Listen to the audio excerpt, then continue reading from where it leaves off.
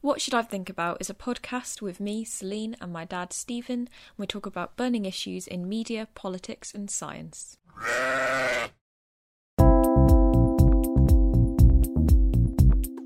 Hello, welcome to the What Should I Think About podcast. I'm Celine. And I'm Stephen. Also known to me as Dad.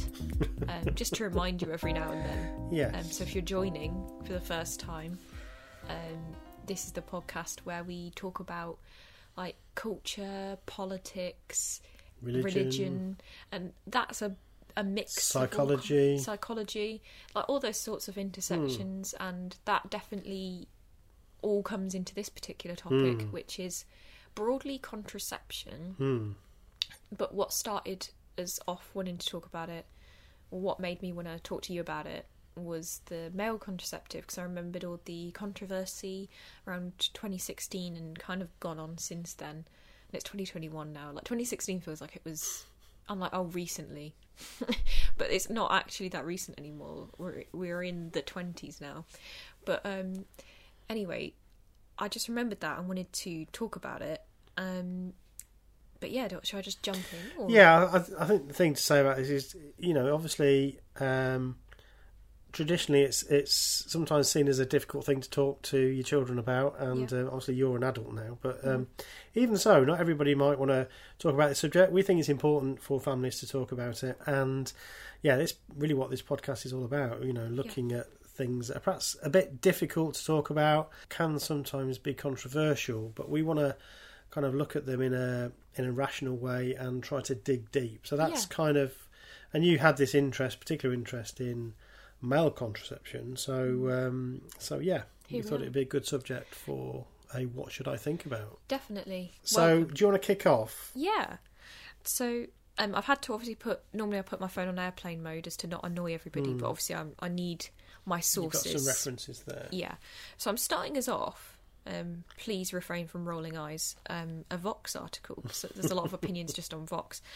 But they take an opinion that I wasn't expecting. So this is particularly around male contraception and some trials and so on around that. Yeah, so in 2016, there was a particular trial with 362 men where they were testing an injectable hormone contraceptive that would allow them to still have their libido but not produce sperm, or like not have the sperm be part of the equation anyway.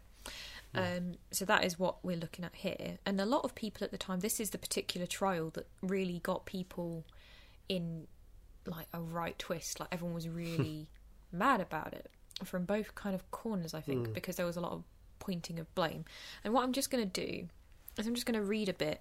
So if you're not aware, it just sort of sets the scene. So this particular Vox article, and it wasn't really the opinion I was expecting from Vox. So that's my own personal biases there. There's a new study making the rounds about a seemingly effective male birth control. The hormonal injection, designed to slow or block sperm production, had a 96% success rate at preventing pregnancy among couples who completed the study. There's just one problem, according to some media reports. The new method won't be available anytime soon because the men in the study were wimps. They couldn't handle side effects, moodiness, acne, that women on birth control deal with all the time, and so the study had to be terminated. Male birth control study nixed after men can't handle side effects women face daily, read the USA Today headline. Similar stories appeared at The Atlantic and Cosmopolitan. These stories are wrong and misleading, is how this article is set up. So straight away they're saying, well, no, that's not why the male birth control is nixed. It's not because men are wimps, but that is basically what I saw all over the, you know, as it points out a few news and media outlets, but also that's just what I saw on my social media, which I forgot to say in our pre-talk. I saw that all over, so from friends and so on, influencers that said, well, I dealt with these things, you know, why are we well, poor men, boo-hoo. Yeah, it was very like, oh, poor you having to deal with what we deal with all the time, yeah, so then the article kind of goes on to say the participants in it, you know, they're being called wimpy, and just they're just not getting on with it, So what they say in this particular Vox article is the rate of side effects in this study was higher than what women typically experience during hormonal birth control. There is a difference of opinion between articles. So in this Vox article, they say that, whereas in a Johns Hopkins blog post from that hospital, they say that there is a discrepancy where women are still having a higher percentage of side effects than the men in that study. Yep. However, we don't know where they're getting their data sets from, so you don't know if for the comparison. Yeah. So I know that the Johns Hopkins one is comparing the IUD, so what we would call in England like the coil. That's what they're using to compare with the injection, but then in this Vox article they don't say what their comparison to which female contraceptive it is. So bear that in mind, because people just think statistics are like truth machines. No. But they can be used, so that's just something to throw out there. I mean, we should probably do a podcast on statistics at Definitely, some point, because it's so complicated, but I just want to throw that out there. But that's just something to bear in mind. So they're saying in this Vox article that the side effects were higher than the female side effects, but I don't have a reference for what study they're using that. Then they do have something from the Journal of Clinical Endocrinology and Metabolism. The decision to terminate the trial was based on the Research Product Review Panel's review of the study adverse events. The conclusion that the risks to the study participant outweighed the potential benefits to the study participants and to the increased precision of the study outcome findings from having the full cohort. I can't speak. Do you want to read this? No, you read it. You've learned how to read. You've been to uni. Oh my god. Right. Benefits to the study participants and to the increased precision of the study outcome findings from having the full cohort contribute to the final analysis. So basically they're just, to take out the jargon, they're just saying the benefits did not outweigh the side effects. Potential risks and side effects. So they ceased the study. Yeah. There was 320 men who participated in the research, and they reported a whopping 1,491 adverse events, and the researchers running the trial determined that 900 of these events were caused by the injectable contraceptive. So obviously there's a discrepancy between the adverse events and which ones can be linked to the injectable hormone contraceptive, but that's not to say that, you know, all of them definitely were as a relation to it, and the ones that they're saying they can't link definitely weren't. It's just you have to prove things with the information you have, so that's the information they have. Okay. And you know, I think if you take out what it was and who was testing what drug and so on, I think if you said that there was 900 adverse events to 320 participants to a particular clinical trial, we would want them to stop. However, there was this huge backlash, even though it says so these are the side effects. So I'll finish this bit off and then we'll move on. Yeah, okay. So the side effects in question were nearly a quarter of participants experienced pain at the injection site, nearly half got acne, more than 20% had a mood disorder, 38% experienced an increased sexual drive, and 15% reported muscle pain. Other rarer side effects included testicular pain, night sweats, and confusion. One study participant died by suicide, though researchers determined it wasn't related to the birth control. 20 men dropped out of the study because of the side effects.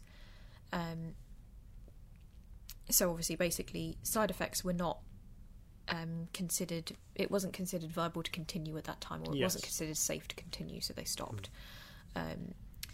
So yeah, that was interesting.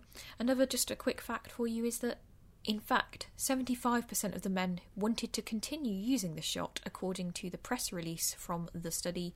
Despite the higher than expected number of adverse events, many participants expressed their satisfaction with the method and indicated that their partners were relieved that they did not have to bear the burden of contraception themselves. So that's interesting in itself. So when we say that the study was ceased because men were wimps, or 75% of the quote-unquote wimps actually were happy to continue using it. Yeah. So that's just something to keep in mind, I think. So given all of that information, just jumping straight in there, I mean, what do you think? How do you frame that?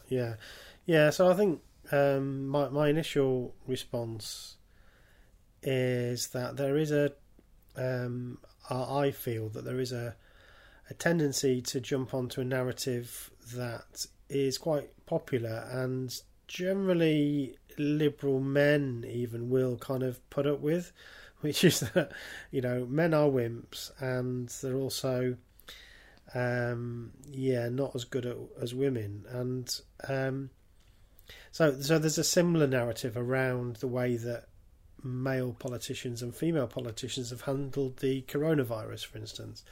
There's been a lot of talk in the newspapers and social media about how much better female leaders, politicians, have managed their country's response to coronavirus. And I know that's been a concern of certainly a lot of people in academia, that these claims are being made and they're not really being backed up. One of my old tutors, in fact, I know has been particularly concerned about this, happens to be a woman, but she's interested in data and in evidence, and she's concerned that this narrative just doesn't actually hold up to the data. If you look at how many different types of leaders there are, and so on, it just doesn't stack up. And yet that narrative somehow is allowed to carry on. So yeah, there's political there's a political element to this. There's a factor in this that is, it's nice to it's kind of easy, a bit lazy really, just to paint men as being wimps. And I think most men are, well, in my experience, are more than happy to acknowledge that, you know, if men had to give childbirth, that we probably wouldn't. Yeah. And yet, of course, we would, because evolution would have equipped us to do that. So, yeah, I just think it's a bit of a silly narrative that isn't really based around any actual facts. So, yeah, I think there's a danger, there's a risk of that. However, it may be rooted in. Do you want to talk about that now? The roots of kind of. Yeah, I suppose, or like I suppose my question is like, what do we want to achieve? Let's say I'm speaking for we as in women, and we're angry at men for being wimps and not wanting to, you know, deal with the side effects, because what they're saying, I mean, in the Johns Hopkins blog post article, it talks about let me just grab it. Yeah, in the Johns Hopkins article, it compares the IUD to this particular clinical trial, and it says, you know, are currently on the market, FDA-approved female contraception is, you know, it has higher rates of. Well, I'll just read them for you. So, you know, an FDA-approved female contraception has 5.2% of women reported with mood swings and 5.4% reported depression, in comparison to that trial where 4.7% of men experienced mood swings and 2.8% experienced depression. So I suppose the anger that's come into play is that women, you know, in a direct comparison between two independent hormonal contraceptives, are having worse side effects, you know, reportedly, according to those studies. But theirs got through FDA approval and is now on the market and people are buying it and using it. Whereas the male one got ceased because it was, you know, it wasn't considered safe enough to be continued even as a trial, let alone to go to market. So that's the anger, I suppose. So I guess what we have to then say, what are we saying then in that case? If that, you know, on the face of it, then that is suggesting that the trial, because we have to differentiate the male population of potential contraception users. We have to separate them from the trial itself, because it's the trial, it's the people in charge of the trial who made the decision to stop the trial and not to give approval, or not even to ask for approval for that particular drug. So it's not men per se, it's the people doing the trial. Obviously, I don't know the gender makeup of that research project. So maybe that's relevant. Yeah, we don't know if it was all men or... Exactly, we just don't know. But it's not men as a population that decided not to carry on with that. It's the trial and it's the ethics board around that trial. So are we saying then that the trial itself, the people responsible for that trial and for those drugs, think that it's more important that men don't have side effects than women? So if that's what we're making, if that's the claim we're making, then obviously that would be appalling. But I'm not sure it is. No, I'm not sure that is what's behind it. No, I don't think that the medical bodies that create these... No, they're not going to sit there and say, well, yeah, it's okay for women to have this higher level than men. So, I mean, I don't know for sure. It is possible that's happening, but I find that very hard to believe.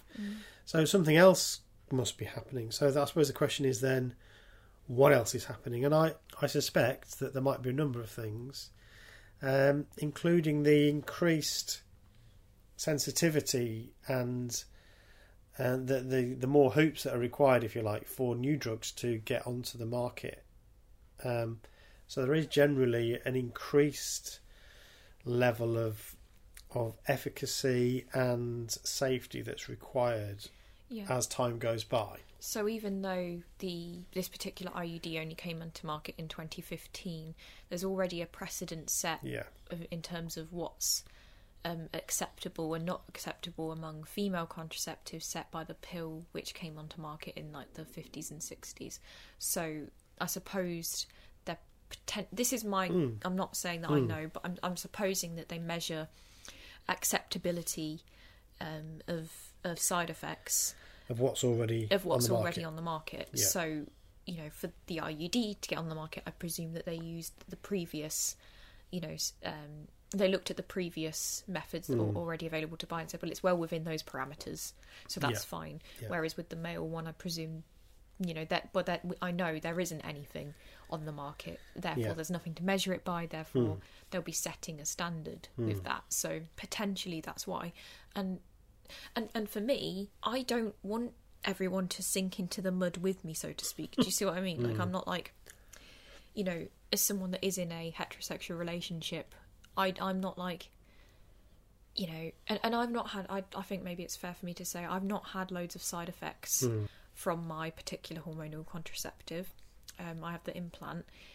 I probably have had an increase in acne. That is something that the doctor always brings up when I'm trying to deal with my acne. They're like, maybe you should try other things, but that's a potential thing. But, on the whole, I haven't experienced huge mental health side effects and so on. So maybe that's why I'm not as vitriolic as some people that are like, they need to have a taste of it. I guess if somebody's had a terrible experience, then yeah. But I don't think that that's necessarily healthy. And what I would want from this is, instead of being like, men are wimps and they just need to join us in the mud, get in the trenches with us, so to speak, is that I would rather, if we see how stringent and careful we're being when we look at the men and saying that's not acceptable, then just transferring that and saying, well, what can we do? Is there new research that needs to be done? Can we improve female contraceptives? If there's work being done on the male one, that before it goes to market, I mean, can we do something? And I'm not saying just take all female contraceptive off the market, because that's the other thing. Like, people do rely on these contraceptive methods for their like life and family planning and so on. So, do you see what I mean? Like, what are we expecting? We need to have a bit of a plan and a goal. Like, I don't want to just take away female contraceptive because of the potential side effects, and I don't want to just push a male contraceptive through the market because I want them to deal with it too. No, but if you say that women should or need to accept a certain risk of side effects, then it would seem to me to be fair that men would also... It should be okay for men to accept the same level of risk of side effects. That seems fair to me. So I don't personally see a problem in saying that there should be an even distributed amount of risk. But yeah, I agree with the principle of what you're saying, that Yeah. you know, we should be concentrating more on making all contraceptive less risky. less risky. Yeah. Yeah, and just I think it's more for me. It's just the kind of like anger that seems to be present. Yeah. Yeah. Where it's like instead of like that was a very measured and competent and calm way of saying like risk assessment, basically. Yeah. Whereas that's not what I was seeing in all of the angry tweets and posts and stuff. What I was kind of seeing was, you know, our very sort of like ironic, sarcastic, satiric. Oh, boo-hoo. diddums. Yeah, poor little these- man can't handle you, don't know. Do you know what I mean? It's like I do. and that's, I just don't think very helpful. No, but I wonder, this keys into quite a lot of what we've talked about, some on the podcast and some just generally. Because believe it or not, we talked to We each do. other. Yeah, about kind of broad brush sweeps around particular parts of the community, whether you're talking about sex or race or religion or whatever. It's always really quite unfair to do that, because of course people are very different and the whole question is very nuanced. I think a lot of these conversations get into trouble because of what I would describe as category errors. Right. So, and by that what I mean is that where the problem lies is often at a systematic level, whereas what is often attacked is at, or it feels like, at the individual level. So in terms of those individuals, 300 and odd people that took part in that particular trial, and the scientists involved in the trial itself, it feels like they just did their job, basically, which was doing a trial, recording the side effects, weighing it up against the benefits, going through an ethics board and continually monitoring the ethics of continuing that trial, and then making a calculation whether it should continue. Simple. But at a wider societal level, you have got inequalities and you have sexism. So I would say the reason why people probably get angry about that is because of the societal sexism that exists in our society. Not really because of those guys involved in that trial, or indeed even in the people that were involved in administering it. No, because they're ultimately they're trying to find. Yeah. They're testing it, And they're just following a set of protocols that they've already been, and they follow that in all sorts of areas. Yeah.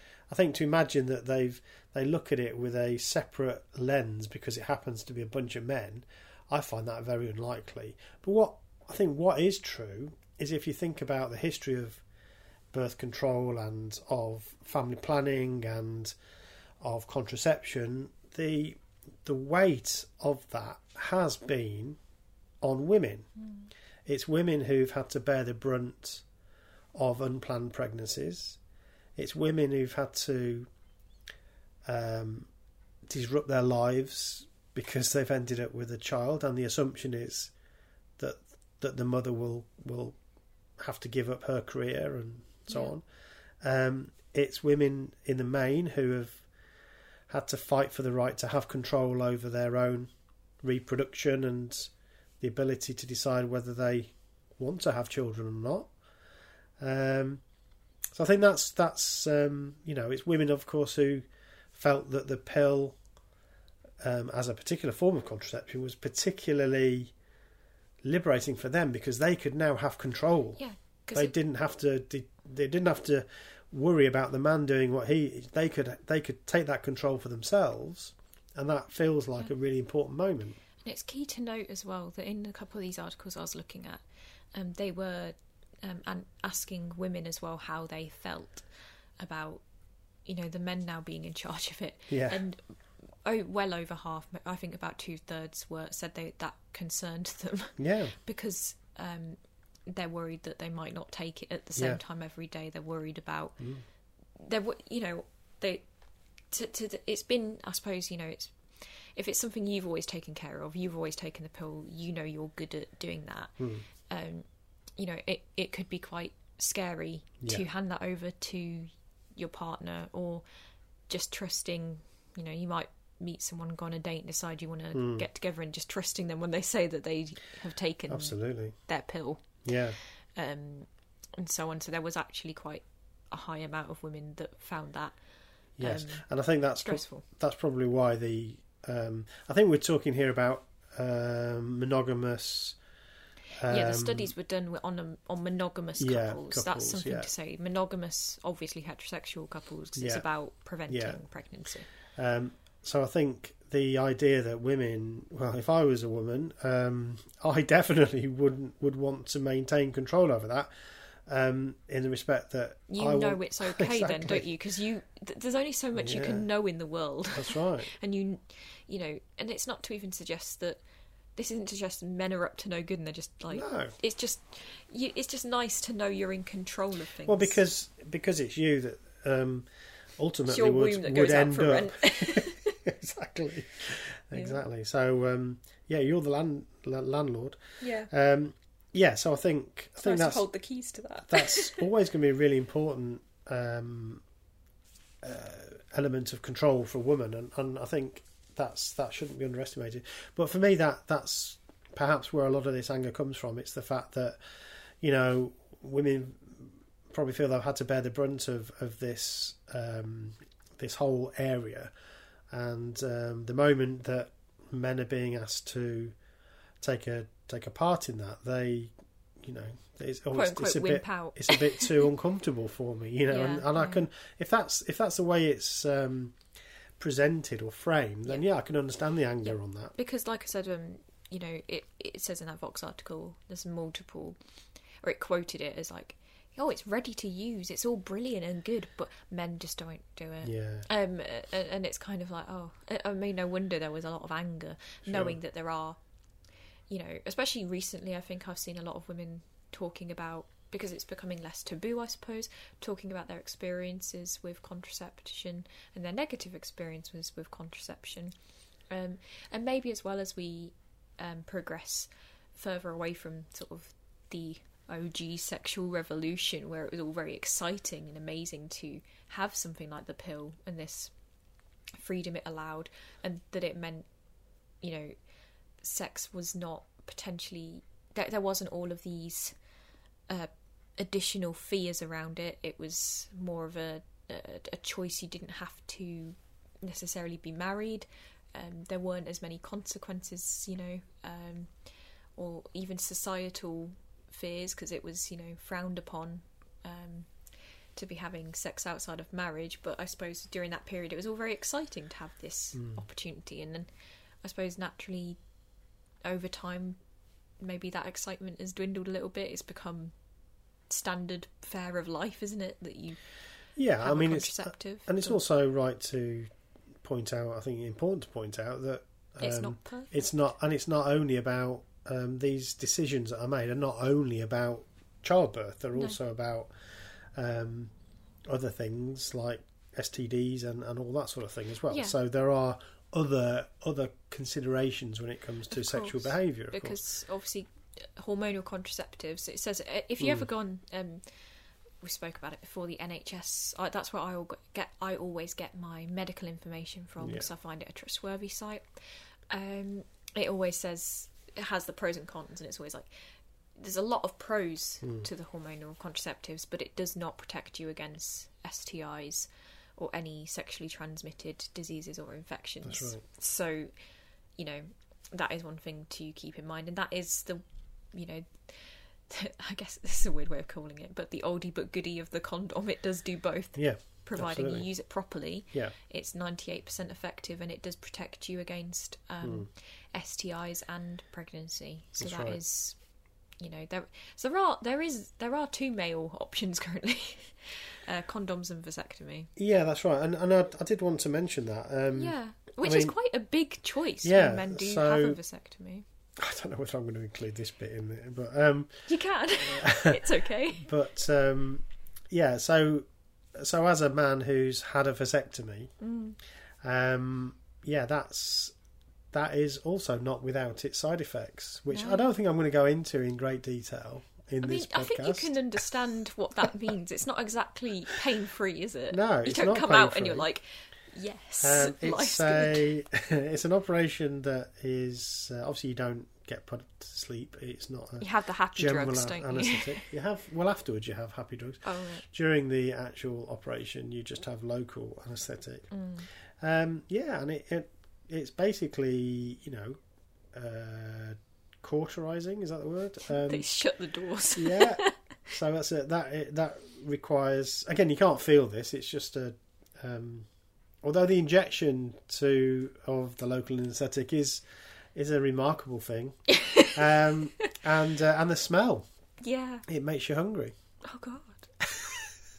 It's like cooking. Oh no. Oh. I'm not sure I'm going to include that. No, you should, because it's taboo, and therefore you should. So my point is that hundreds of thousands, millions of men have that operation. Yeah. So it's not like all men are total wimps and will never do anything that is, birth control-y.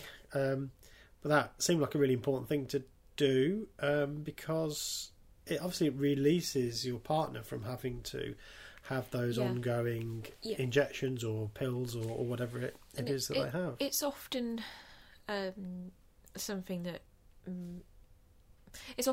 men do sort of later, isn't it? Because typically, I think women will have, in the younger years, will take the brunt of it and do like the pill. The most popular contraception is still the pill, so most women will take the pill. But at a certain point, you're told to stop taking the pill. You can't have it for forever. There is a consciousness that you are clearly there's a hormone change that you're creating in your body. It's not natural. We all know that contraception isn't natural. No. That's the whole thing. Natural state of things is that women would be pregnant a lot of the time, and you'd end up with a dozen children. But we don't live in that world. We don't necessarily want that. So it isn't natural, but it's better than the alternative. But there comes a point where I think you start feeling been doing this a while. Yeah, that's right. So it'd be better if they didn't. Yeah, they're quite keen to change it. The other thing, of course, is as far as I understand it, and you can correct me if I'm wrong, but male sterilisation is easier than female sterilisation. That's why male sterilisation is much more common. So in that sense, it switches really. Yeah. So the permanent decision, which it is a permanent decision. I mean, there are some men who've had it reversed, but it's very difficult. You're told very clearly before you have it to see this as permanent. So if anything, I mean, I'm old now. I'm in my 50s now, so I have no. Even if anything happened to your mum, I wouldn't necessarily want more children. But when I had it done quite a few years ago, if relationship were broken up or if anything ever happened to my wife, obviously that would impact upon my life. So it's quite a big decision to say I will no longer turning off the taps. Yeah, it's completely saying I will no longer be a father to anybody else, and that's quite a big decision. So in that respect, it flips a little bit in that it's the man that makes that decision generally. Because I think it is just you don't have to get in as much. Like it's not as it's not as big a surgical procedure. No.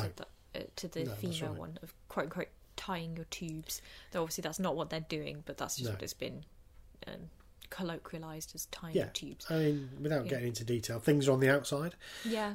Whereas for women, things are not on the outside. So that it's as simple as that. It just requires less of an intervention. So it tends to be men that have that done. Yeah. And the reason that obviously the an argument as to why it's easier with women for hormone contraceptives is obviously there's only so many eggs. Like you're born with the amount of eggs you will have, and you only release one every month, whereas men have like loads of swimmers. Like it's a lot bigger of an intervention, which is obviously that's why vasectomy is good, is because it just stops them getting out basically.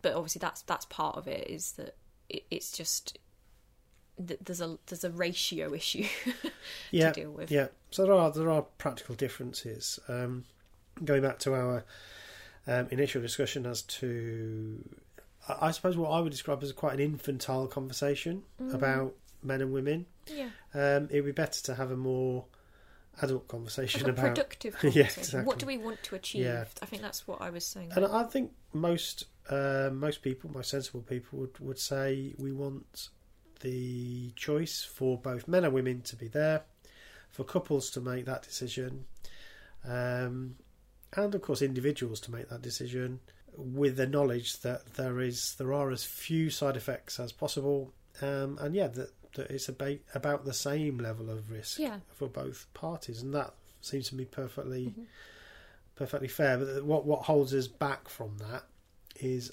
both practical medical considerations, but also historical systemic sexism, which has meant that the burden has fallen more onto women than men. So we talked a little bit about the wider societal, how we got the pills. Yeah, how we got there, sort of thing. And I suppose that maybe brings us to a slightly wider conversation about contraception as a whole, and where we are currently as a society with that. I mean, that probably plays in. What do we think of contraception generally? And that probably plays in somewhat to these decisions that are being made about male contraception in a way, because there are lots of parts of society that are still quite ambivalent about contraception at all.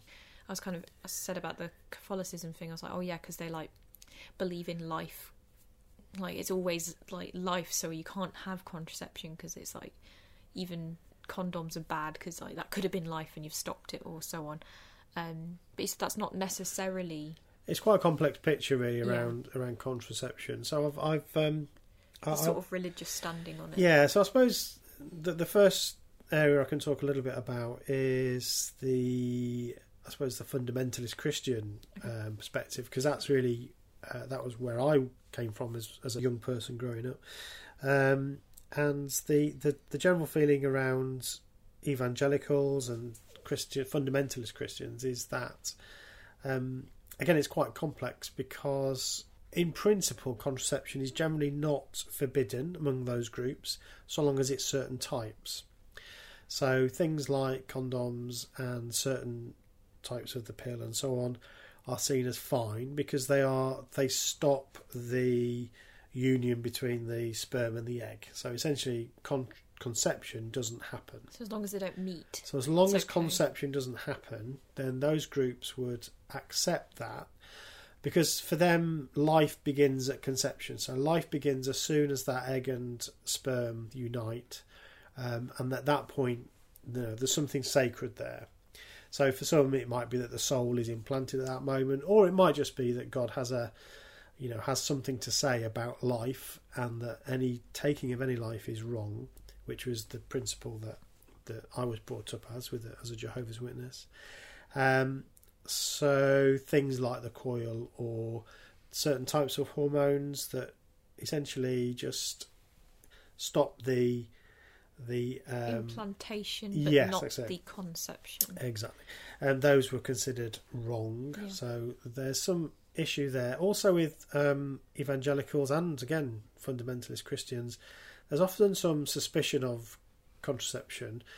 Not within the marriage, that's kind of accepted, again, with those caveats, but it's more that if that's readily available, essentially what it's doing is it's creating a society where, people are rampantly having sex all over the place, and they fear that kind of breakdown of morality. So they don't believe in sex before marriage, and generally having sex outside of that arrangement.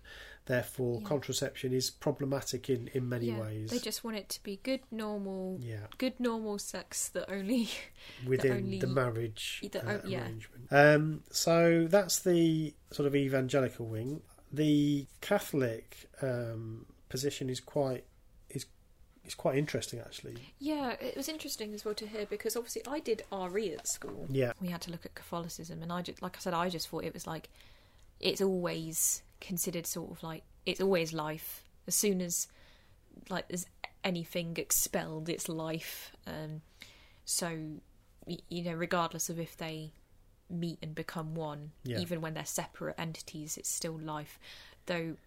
So they kind of like don't like masturbation on that front. So it's even to that degree, which is a little bit problematic when you then transfer that to women, because women have periods. So like, is it bad that every time you're not trying for a child? I don't know, but that's all I had, and it's not necessarily a correct and full picture. You went and did some proper reading, and also bear in mind it was a long time ago, so I was having blurry knowledge. So Dad did something a bit more. You went in, didn't you? Okay, so there's a bit of a history of Catholicism. Just before I do that, though, it's worth mentioning Onan's sin.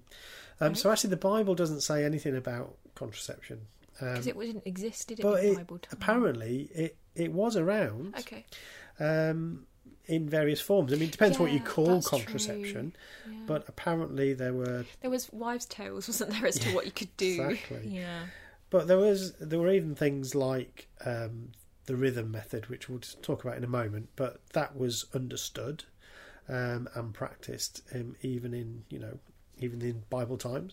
So it wasn't like it was completely unknown. But the Bible itself has very little to say. The only thing it kind of talks about is Onan's sin. So Onan, we're going back to the Old Testament here, early days. Onan had a brother called Er. I love their names. Okay.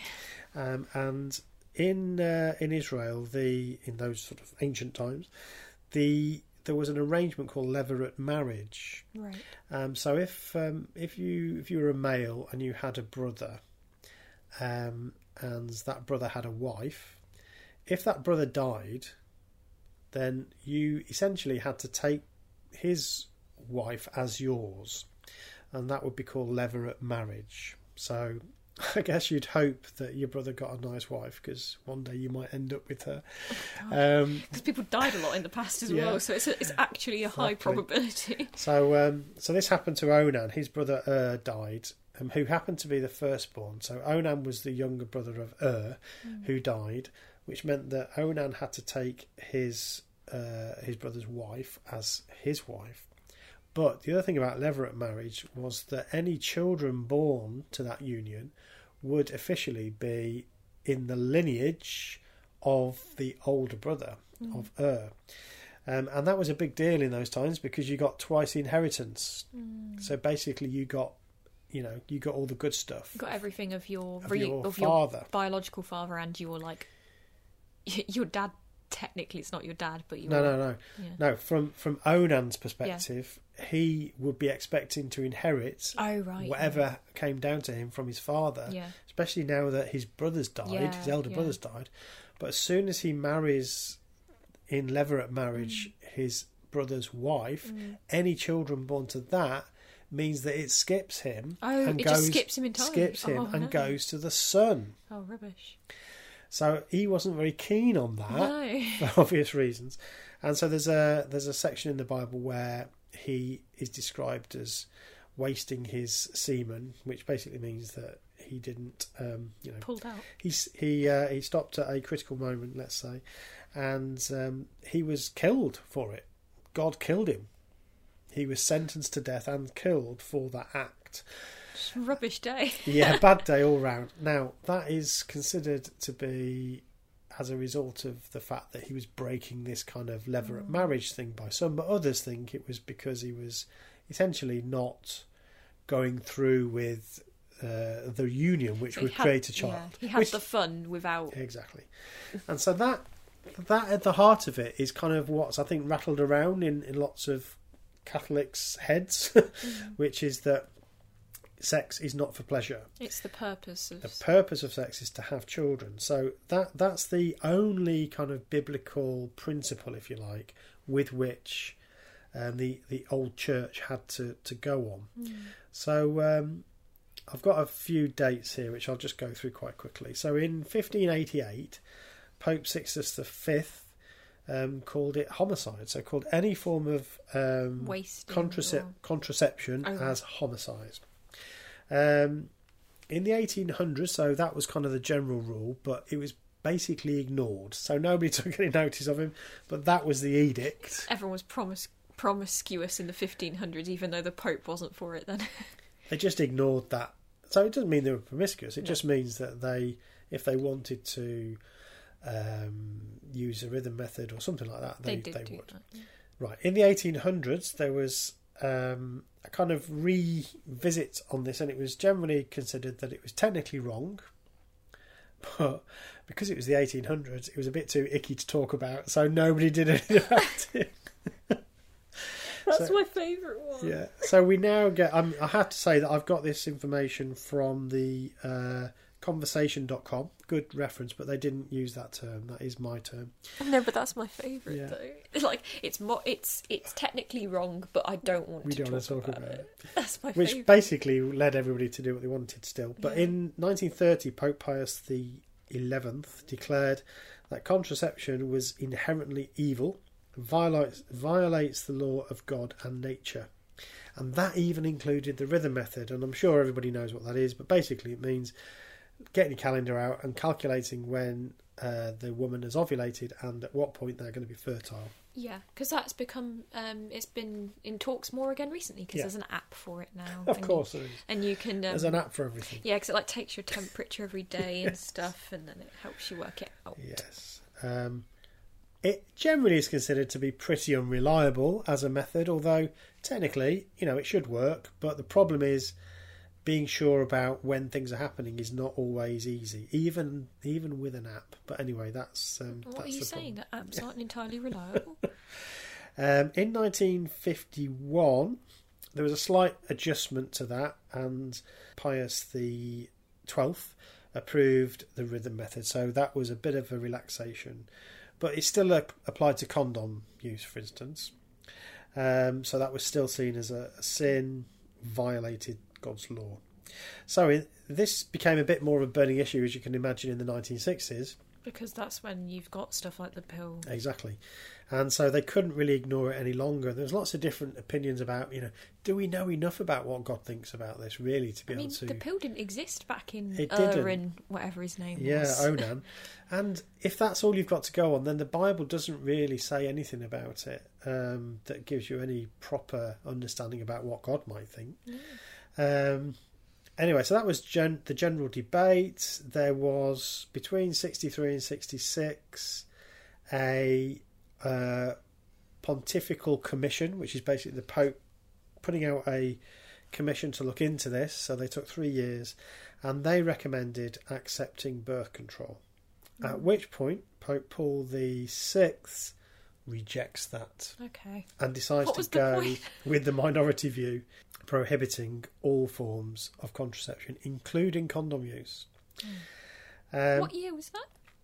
That was in 1966, and and we've not revisited that since then. That's still generally still considered to be the though obviously, situation. Things are a bit more relaxed in terms of a lot of people that are quote unquote Catholic but don't. Okay, so here's a kind of broad statement. I would say the majority of Catholics probably ignore that. Yeah, we're back to the 1800s when it was just a bit icky again. However, that is, and there are lots that do. So I know in Africa particularly, there's a lot of concern about the spread of AIDS because of the Catholic Church's refusal to accept that condom use is acceptable, if you like. So that it does have big consequences. Well, that's the thing. It's not just about It's not just about pregnancy, and I know it's quite easy to get pulled into just thinking about it in family planning, but it's not just about that. It's not. It has huge consequences, and what's interesting, I think, looking at the history of the Catholic Church, is that they kind of got themselves into a real bind because once they'd made a decision, or once some popes had made a decision, or at least said something about it, because the some in the Catholic Church, in the tradition is that essentially that's divinely inspired, and the Pope is even infallible in some people's eyes. That means that you can't really backtrack on anything. No. So you can't change your mind on anything. So you've got this horrible situation where you've got, just because some Pope made a decision back in 1500 or something, how can you... if he's divinely inspired, then that means that God was wrong. Well, that can't be true. So they're tying yourself into horrific knots. They've created a prison for themselves here, And it's still an area of real concern. But it does, I think it does come back. It's interesting that the only part of the Bible that talks about this, where is the woman in this conversation? She's not present. No. The one that's punished in this rare occasion is if you go right back to the beginning. Cause often no, it's Onan. Oh, is that Onan, not Onan died. Killed, yeah. Sorry. Yes. Sorry, I just remember more because it's it's just a fun name. He gets punished. Though, bless him, what if he just wasn't ready for kids yet, But there we are. And it does disregard all these things that are important to us now. I mean, just the phrase family planning, like being ready for children, taking on the responsibility of children, giving them a good life. These things are important, and part of why people use contraceptive. It's not just for yourself, is it? As well, it's not, because there's an outcome if you don't do Absolutely. these things. But I think it's interesting that the perspective has always been from the male. I mean, the popes are always male. The edicts are always men. Obviously, it goes back to a biblical account. Really, some of it does. Which revolves around men making those decisions, and for better or worse. So I think it's very interesting that women, and that I think goes back to our original discussion about why is it that there's this fury bubbling up, and I think it's partly that. It's because men have traditionally and throughout history have made those decisions for women. There's a disproportionate amount of who's doing the heavy lifting and who's doing the decision making. That's right. And that is frustrating. Absolutely. And that's not because anyone did that to women. That's just how we've evolved. Like, women do have to carry birth, and then if you're breastfeeding and so on, continue to be very physically it's your body, but ultimately that should mean that you get a bigger seat at the table, surely, if you're making that choice. There's some biological imperatives, which, and that is right, isn't it? And I think that's why I suppose liberal politics is very much about that, is about saying that women should have that choice in all sorts of areas, but particularly when it comes to their decisions around having children. Yeah, because even if you are, for instance, going to have a stay-at-home dad instead, there's still physical implications, because you've got physical recovery time, and you've got, if you are, you'd have to, I guess, choose not to breastfeed or something if you're going to be leaving them at home with dad instead while you go to work and so on. So. Yeah, or you could adopt, I suppose. That's the other way of doing it, so that the there are fewer sort of inequalities, physical if you like. obstacles. But that's it's an interesting thing just to bring it's an interesting addition to the questions, and it does bring us back to that original question as to why is there that anger. And I think it's partly that, actually, is that systemic sexism that has created the society in which we live, that's made it more difficult for women to take a certain part in that society. Of course, that doesn't mean that there aren't some things that women get to do that men probably would like to do as well. So I can't imagine the joy of actually growing a person inside you. How amazing is that? And the bond that must create with that individual. I think there's obviously pros and cons, isn't there? Exactly, of all things, there's pros and cons. I think it's just, I guess, worth having these calm conversations, just going through why someone might be angry. So we've covered that quite well, I think. Yeah, I really enjoyed this conversation. Because, obviously I always enjoy the podcast, but I really enjoyed this conversation because I think there was seemingly, it could be a really small topic, but there's actually a lot to unpick. Just from people getting angry online about a medical trial to we went back to as early as like the 1500s and the popes being a bit weird about sex. Yeah, there was loads to talk about. And the Old Testament. Yeah, so wide scope. Yeah, I found out the new name for my future child. Yeah. It's like every time you had to do that. What do you want? Yeah, it's just like, oh no. Maybe that's what his mum did. What are you going to call him? And they just wrote that, like, they got out their tablet and etched it in, and there's no taking it back when someone's etched it into a tablet on the birth certificate. Yeah, maybe that's it. But there you go. Okay, I hope you maybe enjoyed our little that's sort of weird joke at the end. That's becoming part of it now. We have like our little joke at the end. But, okay, well, thank you very much for listening. Go talk to your dad about contraception. Tell us how it goes. Yeah, go and do that. And genuinely though, I think more people need to speak to their dad/mum about contraception. Yeah. And just because, like, your parents have probably, they know things. Oh, shut up! Come on, end this podcast. It's the end. We're wrapping up. Oh, okay. Talk to your family about these things. It's interesting because you're potentially different ages, genders. Yeah. Hopefully, you're different ages. Have a conversation. It's interesting. It's really interesting. Good. Yeah. Right. So don't forget to subscribe, and if you're on iTunes, leave a review. Yeah. Spotify, it's this weird vote thing. I don't get it. Okay. So if you love us so much that you want to understand how the voting thing works, then go on an adventure. But otherwise, iTunes has a very simple star system. Apparently, it makes a massive difference to how many people get to It starts to get pushed up. So if you actually want to hear these conversations and have your friends hearing it and have a community growing. If you care about the podcast, then grow the community. You have the power for that. We have the power to make it. You have the power to grow us. So thank you very much for listening. See you next time. Bye. Bye. What should I think about?